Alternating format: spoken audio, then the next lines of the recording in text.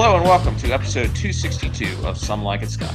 I'm your host, Scott Harvey, and I'm joined, as always, by my co-host, Scott Shelton. Today on the podcast, we're taking a look at the nature of perspective by offering our own perspectives on the latest from Japanese auteur Hirokazu Koreeda, Monster. But first, how are you, Scott? I'm doing well. I'm getting through the Jan Febs. We're pushing through. I'm not catching up on as many movies as I missed as I thought I might be during this period of time. But at the same time, I don't feel that bad about it. The list of movies that I feel like I should be catching up on is either A, not that long, or B, movies I'm not that excited about. Saltburn being one of them. I mean, at this point, I have to go watch that movie because everyone's trying to talk to me about it.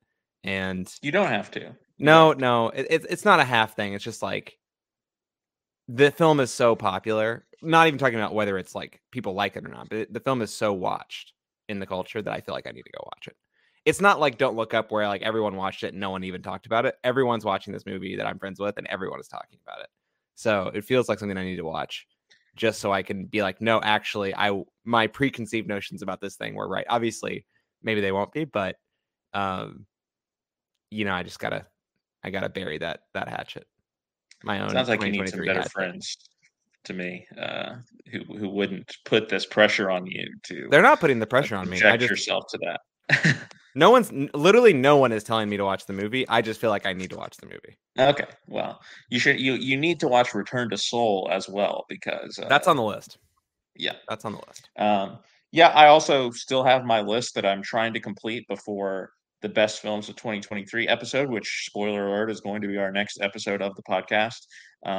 As I've mentioned before, I am not going to see some of them because I can't. I literally can't see, like Perfect Days or The Taste of Things or All of Us Strangers or The Zone of Interest before we have to do this episode. But, look forward to hearing from me on those movies sometime in February, probably. But no, I still feel, pretty good. I'm going to have, over 70 movies, I guess, on the completed list. And I do think I'll be able to get to a couple more in the next week or so before we record the episode. So it will not be comprehensive when we do the list, but it never is, I feel like. So it will be my best try that I could possibly put in, and I guess that's all we can ask for. We hold ourselves to too high of a standard, perhaps, in coming up with these lists. But I think at the end of the year, we always look at our list and be like, well, I could have gone without seeing these movies, and I probably should have gone and seen these movies, and that's the way it's always going to be. So yeah. So choices were made, and some of those choices are regrettable, but we live and learn, or sometimes we don't learn. But anyway, with that being said, as mentioned, our film today is Monster by Hirokazu Koreeda. Monster takes a Rashomon-style look at a series of events in the lives of a few characters who are connected by a school in Japan. We begin by meeting Saori, played by Sakura Ando, and her son, Minato, played by Soya Kurakawa, a fifth grader who suddenly begins exhibiting strange behaviors, like cutting his own hair and coming home with only one shoe, to the great concern of Saori.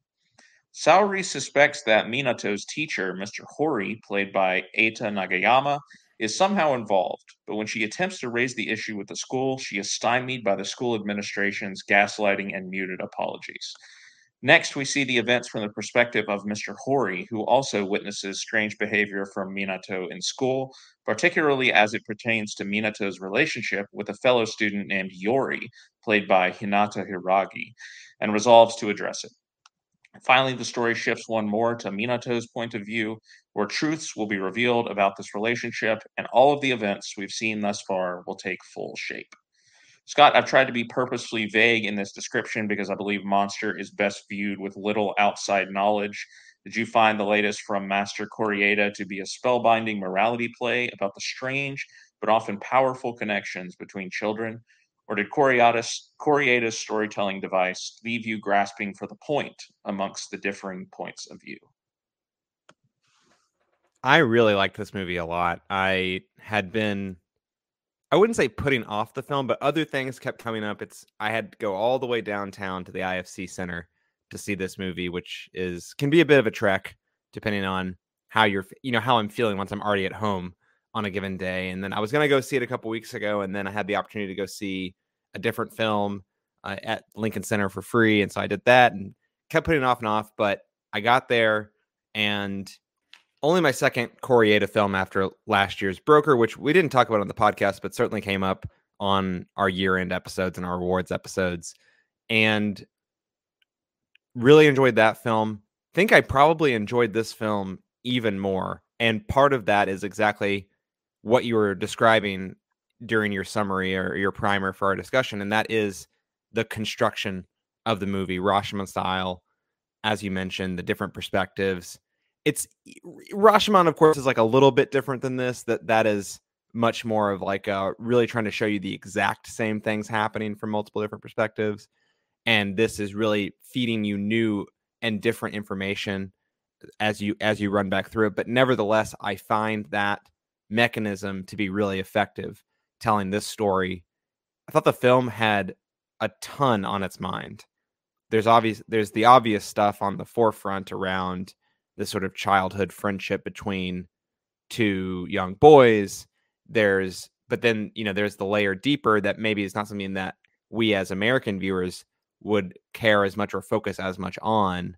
And that is the stuff about the Japanese school system. I think there's a lot to say about the politics and bureaucracy of the lower school system in Japan, or elementary school system, depending on, I don't exactly know what it's called or how it's referred to in Japan. I think the relationship between parents and teachers and administration, I think all those things are really wrapped up. What the responsibility adults have to children are in general, even separate from the school system. I think that there's just so much on this film's mind. And not to jump straight to the ending, but I also think the ending is a really powerful one. I'll be honest, and I'm sure it's something that we're going to talk about later on. It's, a fascinating film. I mean, solid performances, and I'm sure we'll break up and talk about the different segments. I know something that you had mentioned, I think it was in your Letterboxd review, but the fact that, there's a couple pieces by Ryuichi Sakamoto in this film, which I believe is, I don't know if it was the last stuff he produced before he died of cancer a little bit less than a year ago, but probably the last thing that's going to be released that he made, and especially ending the film with those notes. I mean, really, really powerful stuff. And I have nothing but the highest regard and compliments to this movie. It seems like one of those movies that I'm going to be thinking about, next year when we're talking about our best of 2024 list. I'm still going to be thinking about Monster. It does feel like that kind of movie. And I didn't even know it was Rashomon style when I walked into the theater. I'll be honest. I didn't either. And really, when the first segment of the film is ending, I was like, I'm not really sure how it's going to sustain itself for like another hour and 20 minutes or whatever. Like it didn't, because the film had moved so far forward. I was like, is there going to be some like really big left turn in this movie about like where this goes? Like, are these kids going to like run away from home and we're going to follow them? Like it's going to become some sort of like weird procedural to like find them after they run away or something like that. Like that's kind of where I thought the film was going.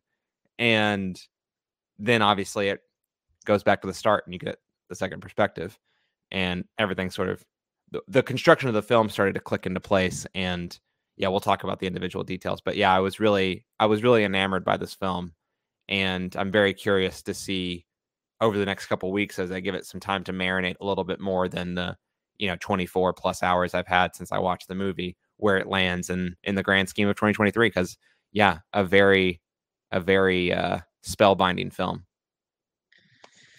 Like I was saying, I think it's best not knowing very much about the film going in, because I certainly did not. And chief among that, I think, is the structure, as you mentioned there, the Rashomon style. I had no idea that it was going there, but I was very pleased when it did, because I enjoy that way of telling stories in general, and I think it really works in this movie. I mean, some of the criticisms from the people who are criticizing the movie um, are mainly about the storytelling structure, but I honestly I don't see it. I think the movie, I think all of the different stories, the different points of view are sort of integral to what the movie is trying to say, maybe about the limited perspective perhaps of that adults have what is sort of going on with children, as well as, as you mentioned, Scott, sort of the commentary on the Japanese school system a little bit, and like,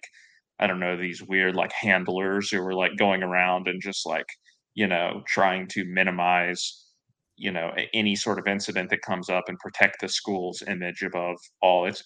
It's very strange. I mean, the scenes that occur early in the movie when the mother character's In the Saori principal's is, office. yeah, Yeah. is in the principal's office are very, very odd, because they're just trying to apologize. They're basically just trying to make just hope that the woman goes away. Hope that she just, will just say, "All right, I got my apology," and that's the end of it or whatever. But It's the no. non-apology apology. Yeah, it's like, "Oh, we understand that as your opinion," or whatever. It's like what they keep saying, and like we respect that, but like what they're not saying is we don't agree with you, we don't think that anything wrong happened here. Um, And of course, in the but construction of the film, as a viewer, at least for myself, like I'm totally biased towards taking the on her mother's side, yeah, perspective, exactly. and obviously, not to then like rebut her perspective. The future segments of the film reveal more detail about what's going on, and as things almost always are in all situations, it's a little bit of column A, a little bit of column B. Yeah, and that's one of the great things about a movie like this, a Rashomon style movie, is that it can really, surprise you in those ways you find out sort of what's really been going on the whole time and peel back the layers. And obviously that starts to happen when we get into the Mr. Hori storyline, the second storyline. But yeah, no, I really enjoyed the movie, Scott. I just think Koreeda is just right in my wheelhouse. I haven't seen, some of his most famous movies yet, like Afterlife Shoplifter. Shoplifters are probably Yeah. his two most famous. But between After the Storm, Broker, and now this movie, as well as the series that he did for Netflix this year, Cooking for the Mako House, the Mackinac. Um, I'm all in on sort of his like gentle like humanism that he has in all of his films. Like he has such a light touch with the way that he tells these stories, and in the case of both Broker and this, it's deeply emotional stories in a lot of ways, touching on really complex ideas. Um, but he does so again with such a light touch. The movies don't feel easy to or don't feel hard to watch, and it just feels like he really gets beneath the surface with his characters. Like he's so um, good at character work, and that's the case with all of the characters here. I mean, the Though he relationship didn't between. he didn't write this movie though, unlike Broker Well, and these other yeah, sure, films. but he Yeah. he direction wise, I think he does gravitate towards a particular type of story, Mhm. and he knows how to bring out those details and everything. But It's more just especially notable with. because he hasn't. I don't think he's made a film since his very first film that he hasn't written. So it's almost notable in that sense that, to your point, like he's clearly someone who's accustomed to writing and directing the projects he works on. The story was so compelling that he accepted and was okay with not being the screenwriter on the film. Like he accepted it for what it was. So I think that even speaks more volumes to what you're saying too. Right, yeah, no, it whether he wrote it or not, it sort of lines up with the types of ideas that he's interested in exploring and has explored in the past in his other movies. But yeah, no, I think once you get to the third act, like you mentioned, like it really does. Like Broker was one of the most moving movies of last year for me, and I think this movie gets there too, especially in that third act when we really find out what is going on between the two boys. And between Yori and Minato.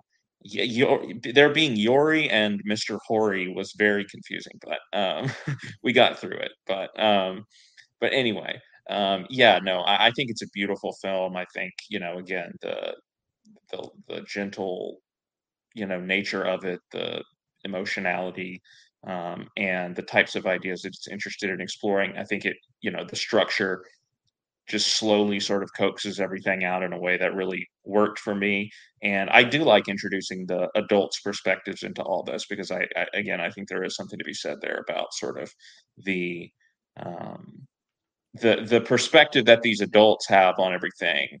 Um, they're not that they're coming at it with their own sort of personal biases sort of jumping to conclusions, if you will, perhaps because I don't know, they don't believe that children are capable of sort of feeling the complex emotions that we soon learn that these children are in fact feeling um, towards each other, and particularly Minato, and just sort of everything that's weighing on him as he is developing this friendship or perhaps something more with Yori, and sort of the influence of his father, and just the traditional notions of masculinity and everything, and how that's affecting him. The adults probably not giving him enough credit there, and I think that's a big idea that the movie is getting at. But I think all four of the major characters here are sort of beautifully drawn, and I was just really fascinated to see where the story went, and I just love these sort of movies that are just really interested in exploring like the nature of humanity and our relationships in particular. I think Broker was one of those movies, and again, he is like he does these found family sort of things too, which this isn't exactly that, but he takes a small ensemble of people here and just really digs in deep. That's kind of something that he's really good at doing. Again, even if he didn't write the movie, this particular movie, he obviously took it in that direction, I think, and chose this particular story to tell. So, yeah, loved the movie.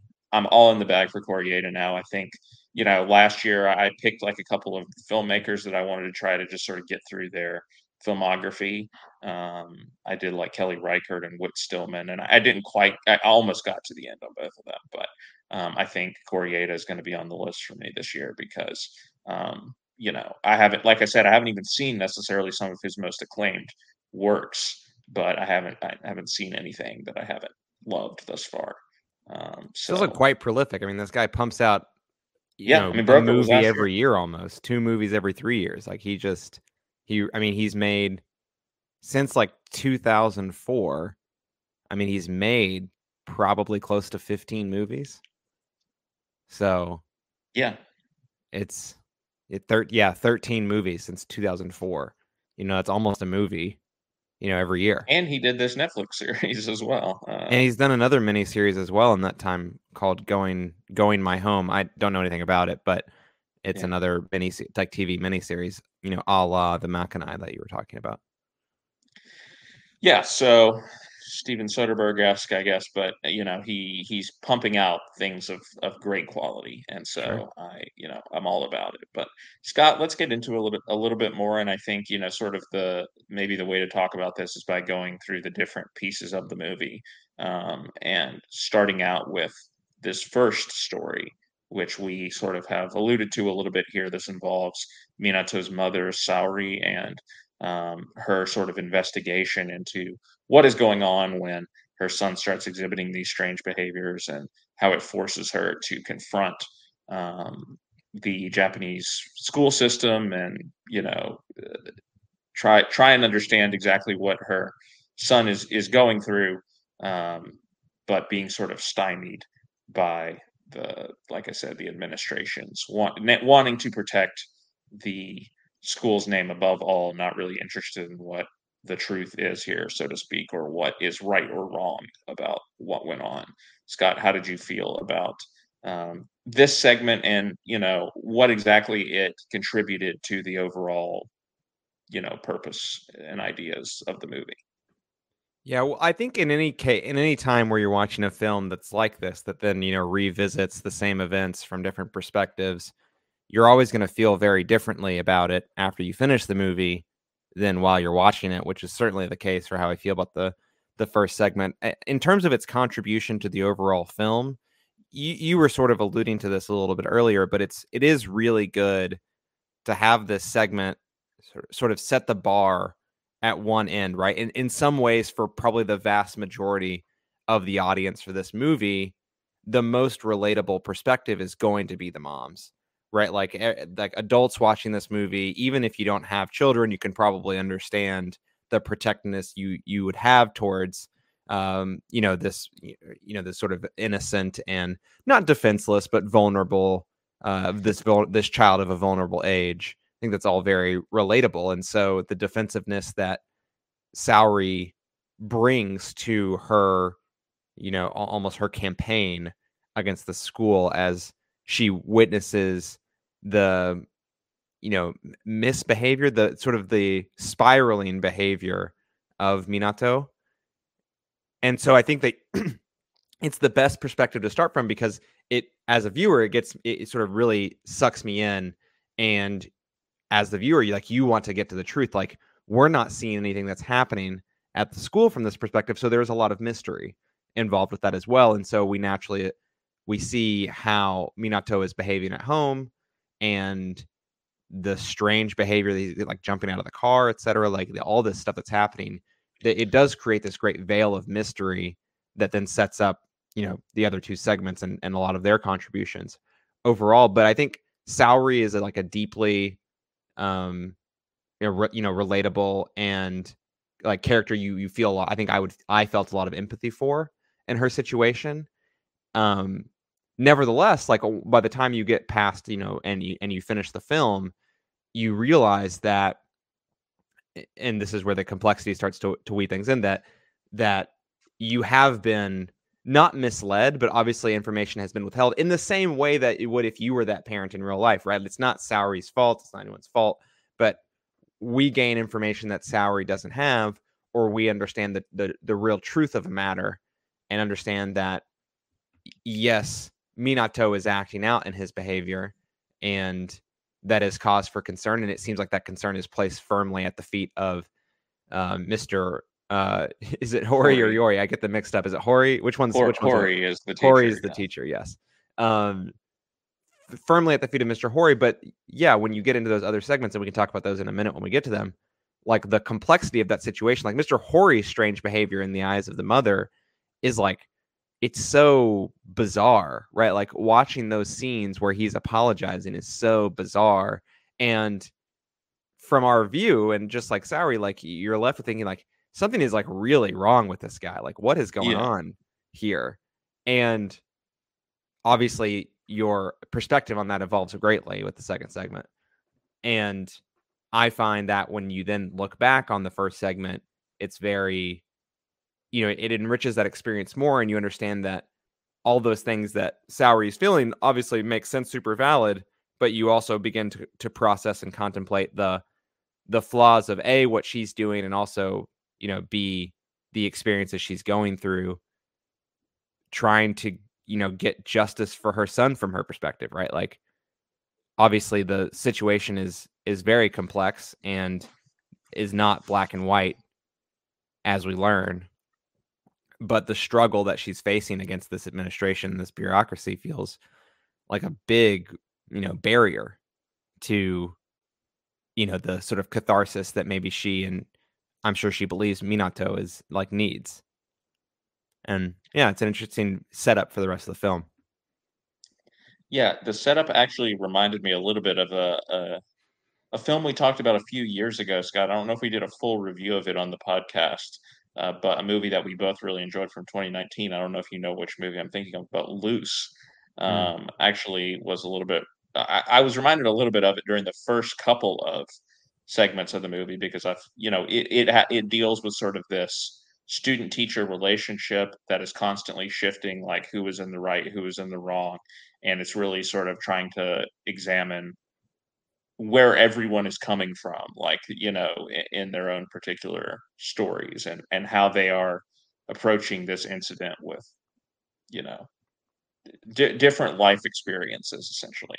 And I think that's so it reminded me of that a little bit in the beginning. Obviously, I think it goes to a different place, but I think it shares some of the strengths of that movie, which is sort of constantly shifting how you feel about the characters, right? And like you say, it seems to set up something that is very black and white in the beginning. There's this central question that evokes the title of, like, who is the monster, right? The word monster gets thrown around multiple times in the movie. When we get to the second segment, we see like the handler guys. I don't even really know what their titles are, but the school official guys who are sort of telling Mr. Hori, oh, you got to be careful of the parents. The parents are monsters nowadays. And so it sort of sets up, this idea of the monster from the beginning, because Minato is sort of referring to himself as a monster, saying, that he has a pig's brain instead of a human brain. And And interestingly enough, he's saying that his teacher told him that, which is right, he's saying that Mr. Hort told him not to get ahead of ourselves, but is not something that we ever witness Mr. Hori saying during his segment. that. Hmm. And we learn where the source of that comes from as well. But Yeah, no, I don't think that we're meant to believe that that actually happened. no, Obviously, we do find out where it comes from. But anyway, yeah, so it sets things up, I think, like, oh, well, this is a very simple answer, right? The monster is sort of this school system that is covering up like abuse of students and everything, and just trying to brush it under the table, make it go away. And this strange figure of the principal, who I think, if I had to, if there's a weaker portion of the movie, I think the movie does try to go a little deeper on this principal character, and I felt like where it goes there didn't fully fit with the rest of the story to me. But she has her own sort of traumatic event that has happened to her, and there's a question of who is responsible, right?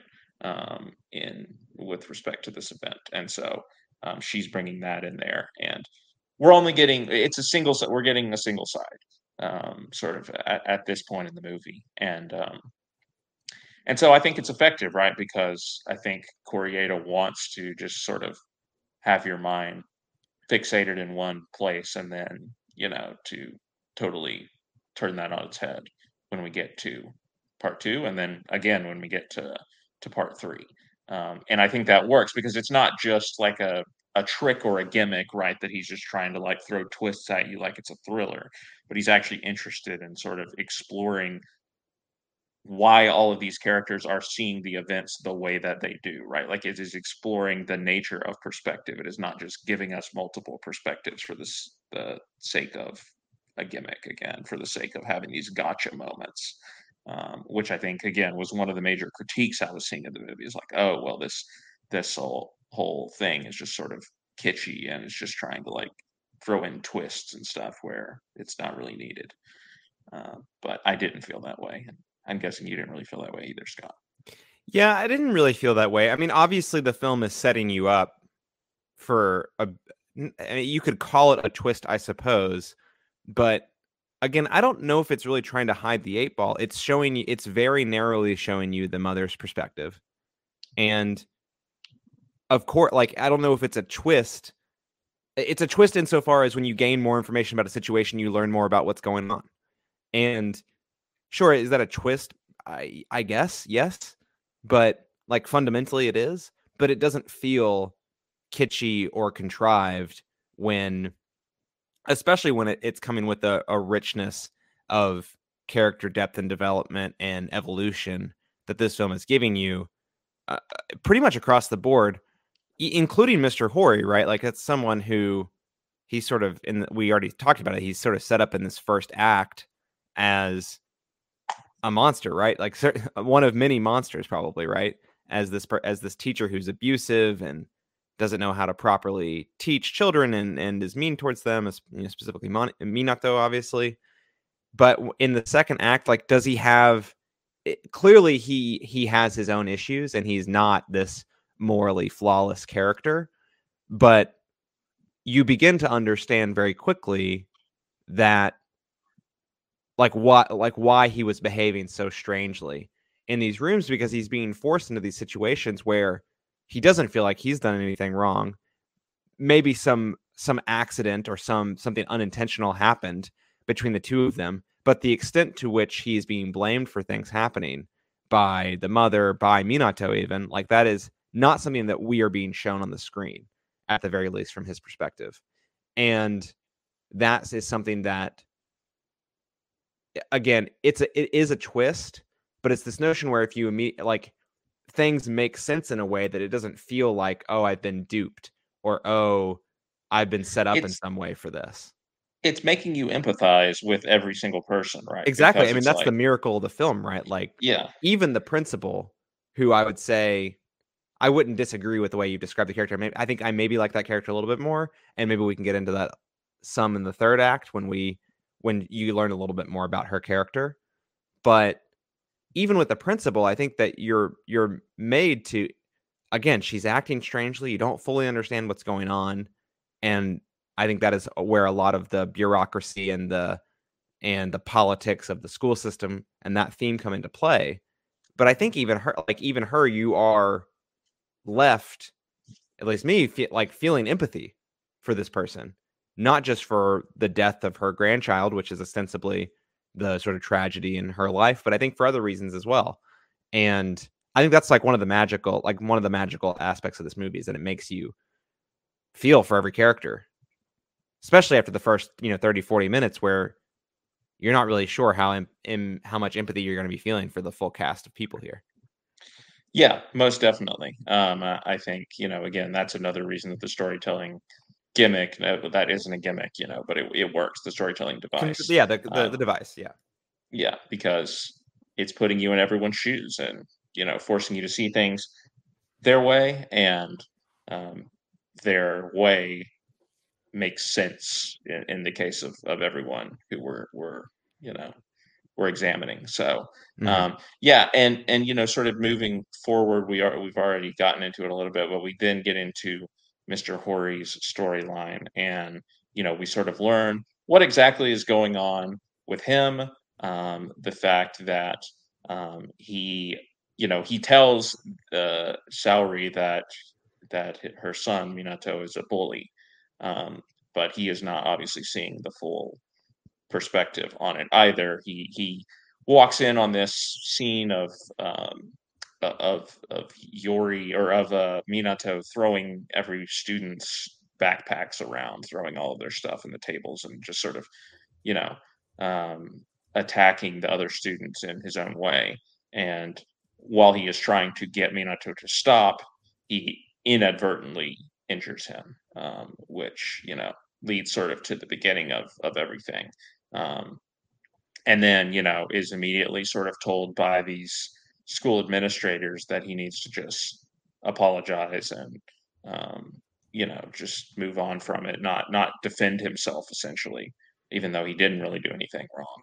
And actually, again, what we see is that this guy actually is probably a very good teacher, it seems. He really seems to care for the students and understand what they need. But he ends up sort of having his life torn apart because of this I mean, he accusation, becomes a scapegoat yeah, because of the crusade of Saori. I mean, plainly put, which, yeah, again, we understand her crusade. I think, again, the idea is that the real villain is the system, which would allow his life to be ruined because of all this. But um yeah, I mean, nothing is that simple in the movie, and I think we're talking about the idea of the monster, right? Which, again, going back to the title, I do wish maybe it could have been carried through slightly more in the third act, because I feel like they didn't talk about it as much in the third act. But I think the idea is sort of that the monster is sort of this word that is being used um, to put people in a box, when the reality is we don't really know exactly what's going on with them. It's an easy way for us to just sort of compartmentalize and say, oh well, you know Mr. Hori is a monster. He's an abusive monster, right? Like, it's the way that we uh, understand things to be when we see the story from that one perspective. Or, oh hey, Minato is just a bully, right? But there's so much more to all of these people. But what did you think about the second storyline and where it goes, Scott? yeah. I mean, I started to talk about it a little bit, and I do think that it carries through in terms of the the monster element. Maybe it's not so explicit, but I think a lot of what this film is trying to do, and I think this becomes even clearer in the third act. It does get less explicit as it goes on. It's less on the nose. There are, of course, references of the very explicit monster part, but I think what you realize is that if Act One is about Mr. Hori being a monster, Act Two is about, as you said, the system, the school system, whatever it might be, being the monster. I think Act Three the aperture continues to expand even wider as you get into Act 3 and understand that there's there's something even bigger than the school system that is a monster going on here, and we can talk about that in a second. But I like the development here. I can see some people not appreciating the second segment as much as others. Like, I think Mr. Horry, taking his perspective, it's necessary as a way to set up the final segment of the film for you to get the full reveal of everything, right? Like if it was just two parts and it just dumped you with all this information going from the mom's perspective to Minato's perspective, it would be very jarring. I think that would probably feel like some big twisty part, like almost like conceit in the movie. But there's this sort of interstitial piece, right, that serves both as a character explanation for Mr. Horry, which I personally really enjoyed quite a bit. But the second purpose is to bridge, to lay the groundwork for the further reveals that you'll receive in the third act of the movie. And I think your mileage is going to vary on the second act depending on how much you're enjoying or how much you're responding to the Mr. Horry story. I think we've already started to talk about how the sort of the school system and him being a bit of a scapegoat and his role navigating his specific role as a teacher, right? That is all very interesting to me, but I don't know if that will necessarily be as interesting or as compelling to everyone who watches this movie.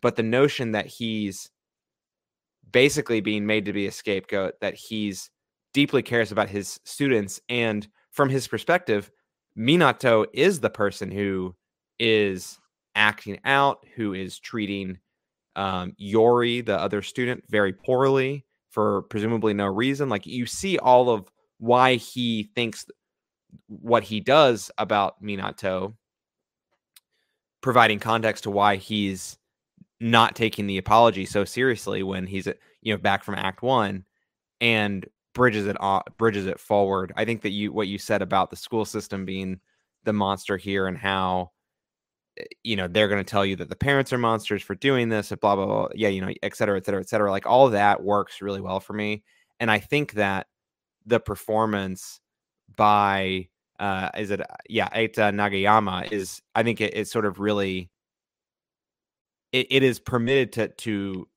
enter a new dimension in the second act, because obviously it's very one-dimensional, very almost cartoonish in the first act, and then the fact that you get to like sort of pop open the hood and see what's actually going on in that performance is really cool. I think his melding his personal life and just making him in general still not a perfect person is so critical to making the character believable, right? Like, he has this weird, like, whether it's like actually a problem or whether it's just a taboo, like the fact that he is dating this person from the Hostess bar or whatever, if she does work. I mean, I assume she works there. Everyone made it sound like she works there. Yeah, at the seems Hostess like bar, that's so the it seems case. that way. There's that fact, but even that detail, right? Like, again, it's used against him as like, oh, again, he's a monster, right? He's like hanging out at the Hostess bar. He's just some creep or whatever. But the reality is more complex, right? That he's dating a woman from there, but they have a very, what seems to be normal relationship, if you will. It's not something unseemly or creepy, like he's going there to, ogle people or whatever. Yeah, and I just think that it's so important to sort of, like, we learned that Saori is like not this perfect person either, because of how, maybe it's understandable, but she's taking this thing so far with the school system, right? And she's not totally, like, we learned that she is not totally in the right about what she's doing. From her perspective, we understand why she's doing everything, and it makes sense to us, but we know that she's not right. In the same way, Mr. Horry, as much as he's trying to do the right thing as a teacher, be a good teacher, he's not always doing the right thing either. He has, this relationship with the hostess. He's, there's these flashes, these moments where the pressure of the situation he's in is getting to him, and he's not treating, his girlfriend well, like when she's trying to leave the apartment. Again, it's nothing major. It's just these small things here and there that sort of mark him as like a human, right? As a real person. And, anyone under that kind of pressure would be feeling the strain. And My only sort and that's sort of how I feel, and I like it. I really enjoyed the middle part of the movie for that reason, and I like all those elements. My question for you, Scott, is what did the goldfish with swim bladder mean? What did that mean to you? Yeah, I What I don't metaphor know. is that? I got nothing on that one. Okay. Honestly, I had forgotten about that until you just brought it up right now. It But comes up so many times, like in that act, like it's like 3 or 4 different times it it gets. does, yeah. Yeah, I don't know. That's. got to work through I it. guess I was, yeah, fixating on other motifs in the movie or something. But Sure. that one's a bit of a mystery to me. But um, yeah, no, I think the second act works for sure. And I enjoyed learning more about this character and the complexity to him. I think it has to be there for the movie to work. And then finally, we move into the third act where we sort of learn the full picture. We learn that, in fact, the two boys, um, Minato and Yori, are close friends, perhaps more than that. We learn that Yori is picked on often because he is effeminate, Extremely bullied. Yeah. quite possibly, gay. Um, he has an abusive father. He has an alcoholic father who is the one who originates this idea about the pig brain that he tells that to his son. But Which is um, probably also all related back to the bullying as well, probably because of his yeah, effeminate tendencies and the suspicion or fear that his absolutely, father might have of him being gay, etc. absolutely. And Minato is sort of caught in this place of he feels himself drawn to the Yori character. He feels a connection there with them that he doesn't feel with other people, but also he is stuck in this. He's afraid to be friends with him. He's afraid to be seen as He's being friends with afraid him. because of the others, the kids at the The bullies. school Yeah. who are bullying, and also you get the sense he's afraid because of his father who has passed away, and perhaps sort of also adheres to these traditional ideas of masculinity Yep. that Yori's father seems to have as well. So Which is a we great see callback these to the first act of the the film first when he segment, yeah, doesn't when he doesn't want his mother to listen to what he says to at his father's it's not memorial, but it's like a shrine and an in-home shrine. It's yeah, very yeah. yeah, and so eventually, they form this connection. Although at times Minato is sort of um, he is joining in on the bullying, if you will, because he is trying not to be seen as befriending Yori. But ultimately, they do become friends. They hide out together during the storm, which is sort of a central event in the movie when Minato goes missing, and the end of the movie is sort of them running away. I mean, not running away. We don't exactly know where they're running to, I guess, but they are together. The sunlight is out, and there's a sort of freedom about the way that they are running. Like perhaps they have embraced this connection between the two of them, and wherever it may lead. What did you think, Scott, about the final segment of the movie and all that it reveals about the characters, and particularly these two characters of the two young boys, and what it all says about this idea of the monster? Yeah, everything comes home to roost in the third act. I mean, I think it is a real the third act is frankly it's a real home run for me. I think in this kind of movie, the always, and this is true for most movies as well, but the final act is always so important in this kind of movie. What the sort of full, when you gain the full perspective, when the aperture fully widens and you see everything, does it all make sense? Does it all work? And it does. It absolutely does for me. I think the story of their troubled beginning of their friendship because of all these things that you've described, because of the anxiety of Minato and the fear of being bullied like Yori is being bullied, his fear and his lack of understanding of his own emotions that he might be feeling for Yori. I think that is so deftly navigated in the third act of the film. And again, it sort of puts all that strange behavior into perspective. I didn't mention this before, but in the first act of the film, I didn't really know what was going on in the movie. Didn't really know what the film was about. I was like, is this going to take some like weird horror film turn? where something. But like honestly, I was kind Yeah, of yeah. wondering that it's like it's not really who Koreeda is as a director, so I would have been surprised, but it was sort of crossing my mind that this is some sort of like horror type movie, and to then get to the third segment of this film and to understand exactly everything that's going on, it's like, oh, I mean, this is a horror film to some extent, right? Like in like the literal word, like what is happening to Minato is a nightmare, is a horror.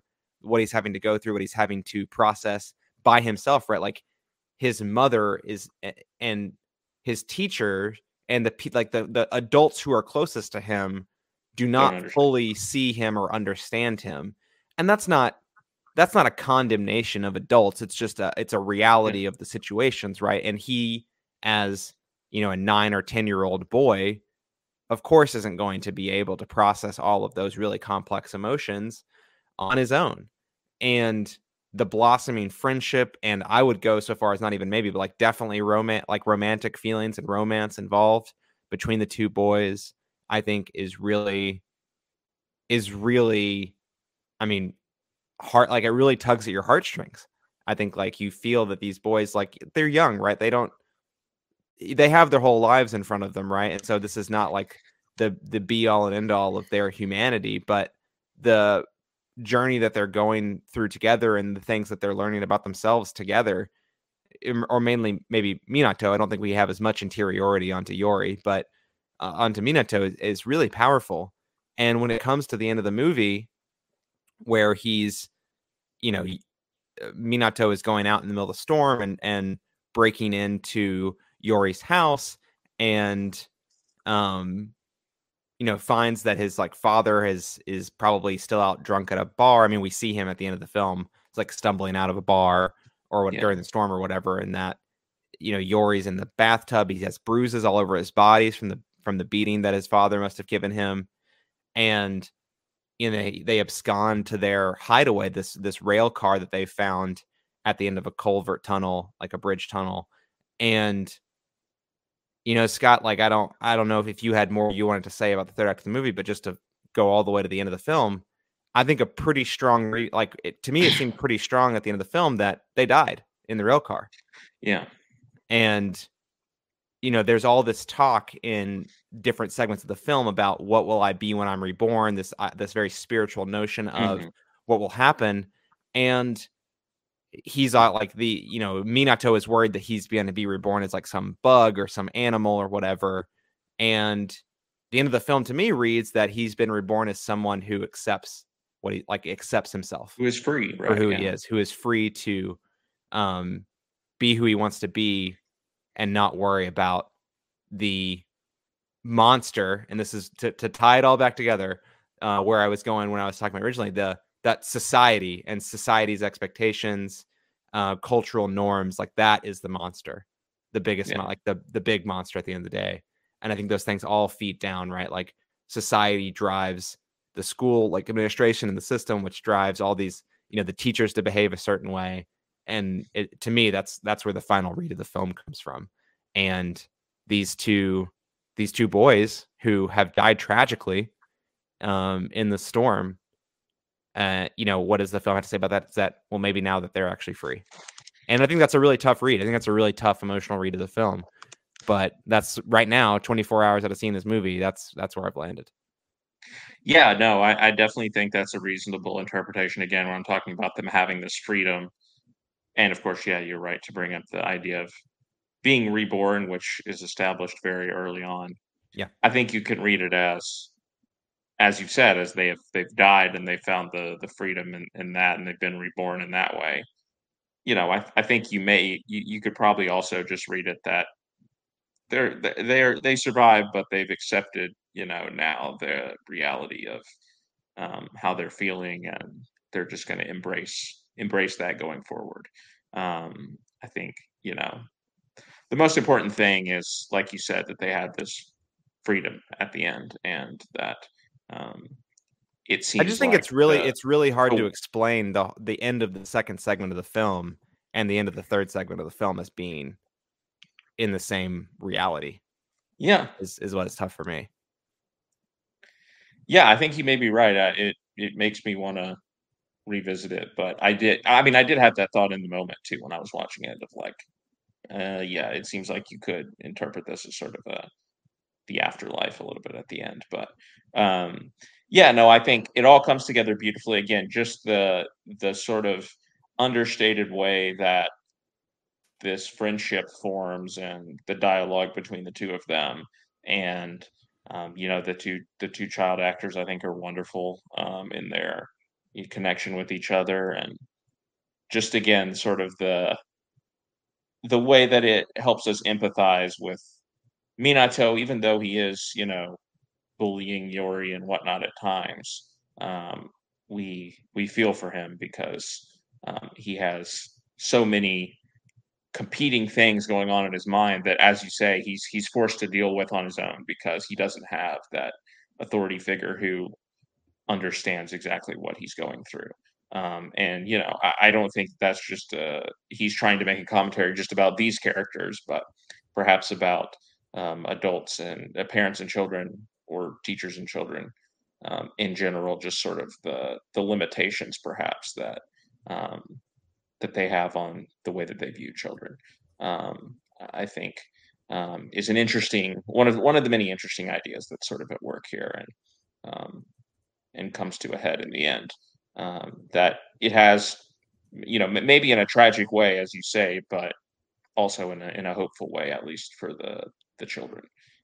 So it's a beautiful ending, and as you said, the Sakamoto piece that is Yeah. sort of underscoring the running at the end was really moving. I mean, one of the best, sort of music moments of the year, one of the best really moments of the year in movies, I think, an image that's really going to stay with me, and a film that's really going to stay with me for sure.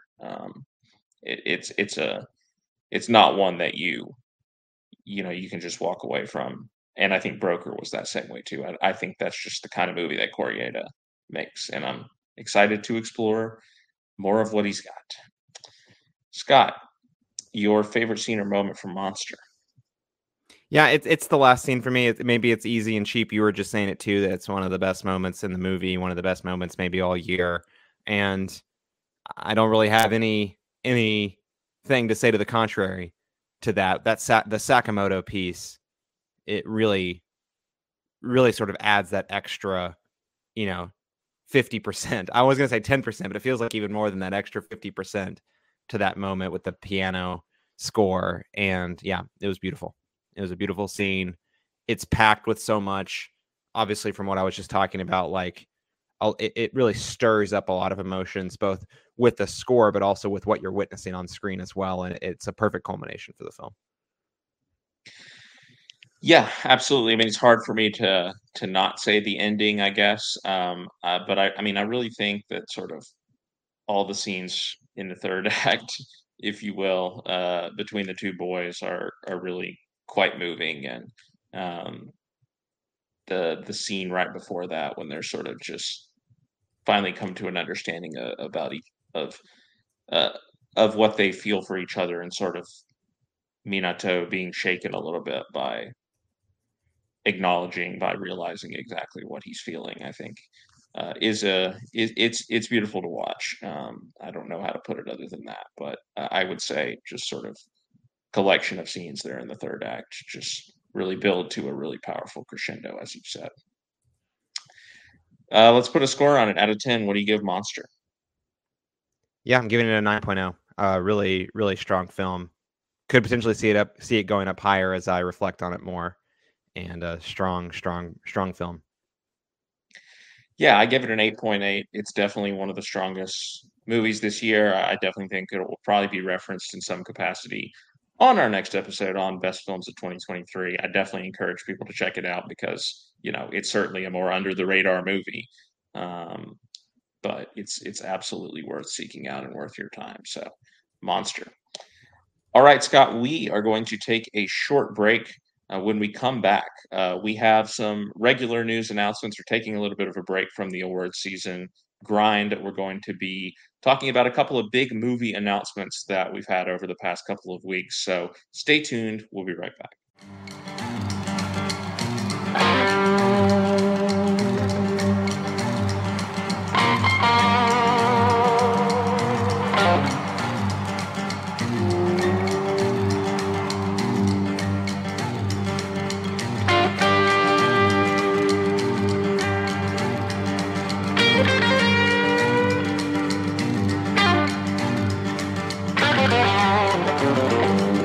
Welcome back to this episode of Some Like It Scott.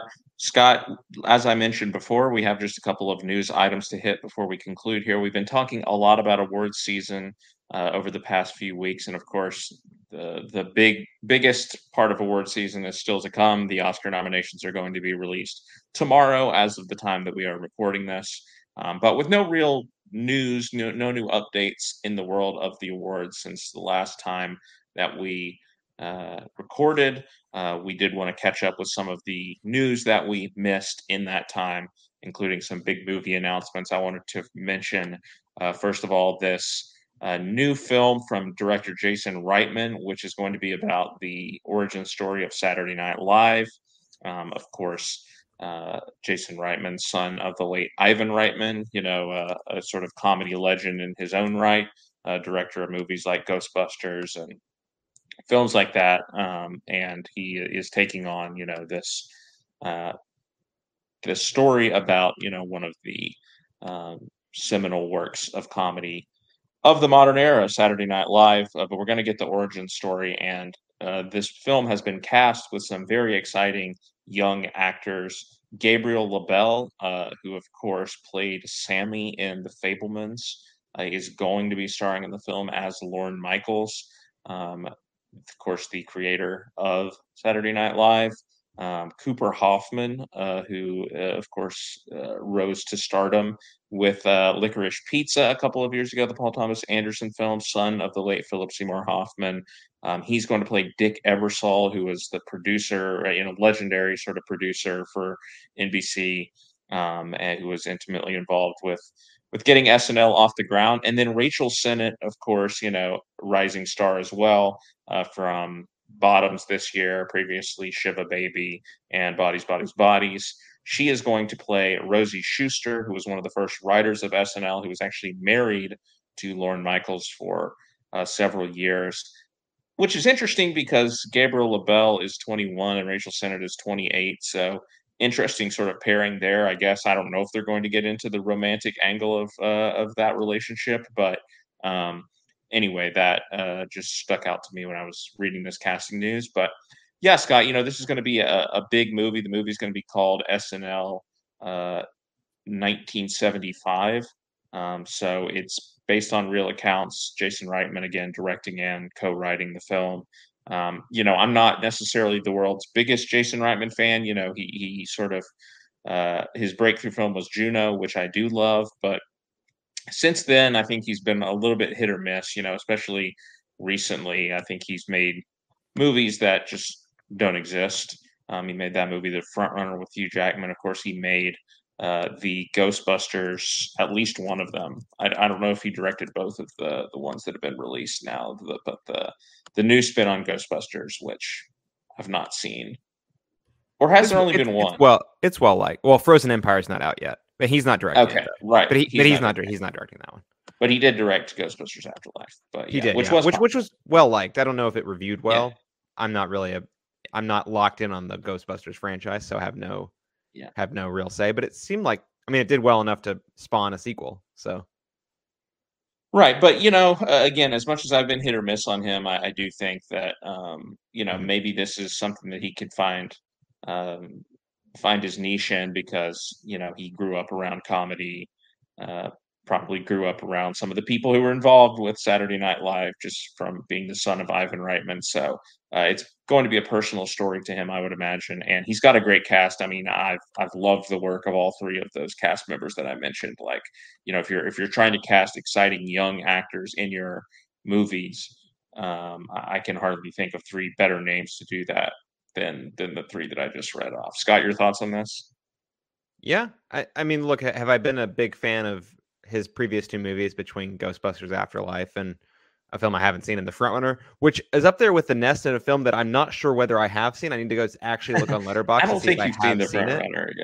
Yeah, I don't. I'm it not doesn't sure. Exist. Like I said, I might have seen it. I'm not 100% sure. I might have seen it, but I was a huge fan of Tully, which was his other film in 2018, and Up in the Air, another good film. And then you said Juno, Thank You for Smoking. Those are movies that are much less anonymous, I think it's fair to say. Tully, maybe not, but I was a big fan of that movie. And the cast, great. I mean, Gabriel LaBelle, awesome in The Fabelmans. 100%, Yeah. let's go. And Rachel Sennett, curious if she can do a dramatic role. If this is going to be like, whether this is going to skew more drama or more comedy, I guess maybe is a question. Probably a little bit of both at the end of the day. I mean, if you're going to cast Rachel Sennett, there's probably going to be some comedy in it. So I can see this taking like a Adam McKay, Craig Gillespie type tone to telling the story. That's just kind of the vibe I get, perhaps. But that's not really Reitman's tone, though. Well, I think he has blended comedy and drama a lot. Yeah, maybe not the flashiness of like yeah. an Adam I was thinking McKay more the or flashiness. Yeah, but like stuff like Up in the Air and Young Adult and movies like that. Those are definitely sort of proper and Thank You comedy for Smoking, dramas, too. I guess. Yeah, And Thank You for Smoking, yeah.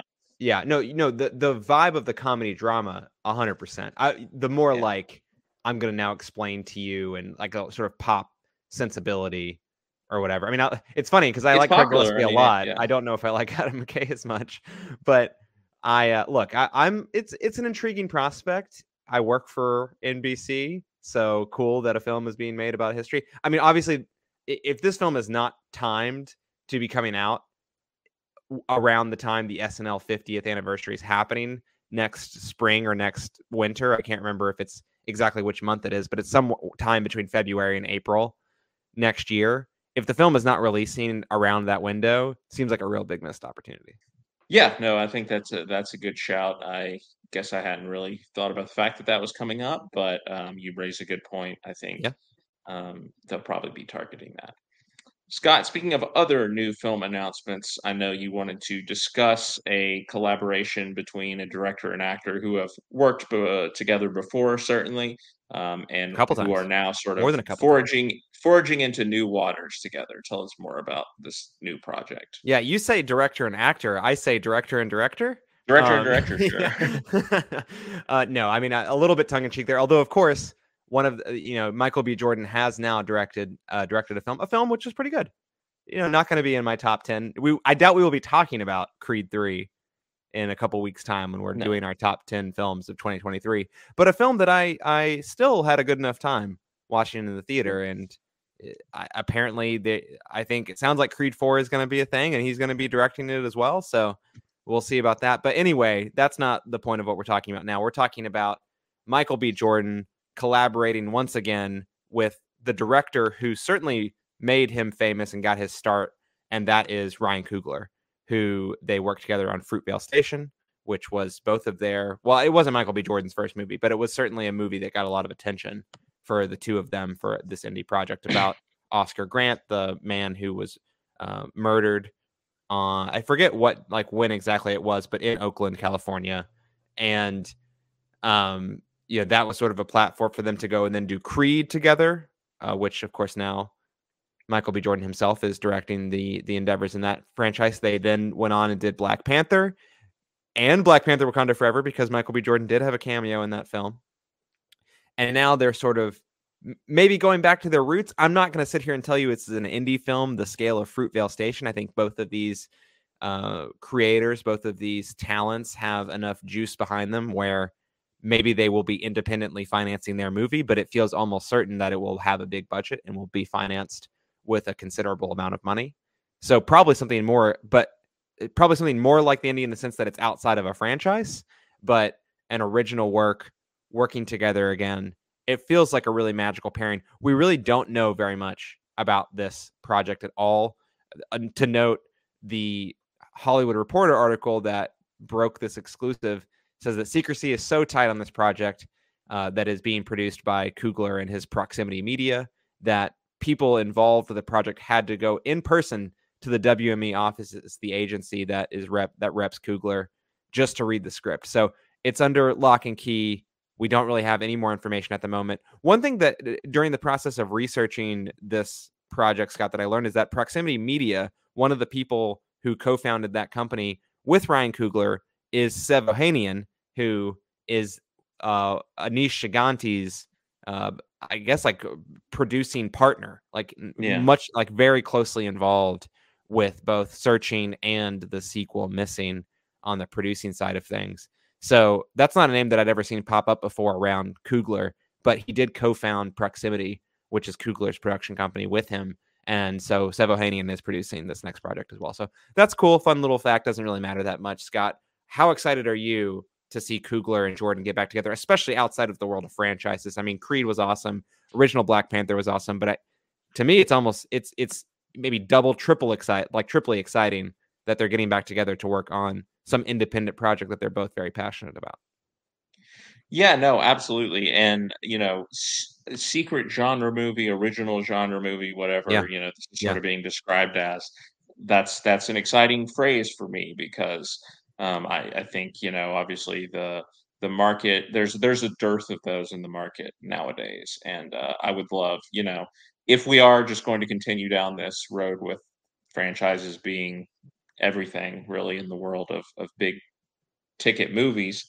I would love if we could have these two very talented people working on something original, and that being sort of the next John Wick, if you will. I don't want to get too ahead of myself, obviously, but they have the chops. I've enjoyed all of the work that they've done together.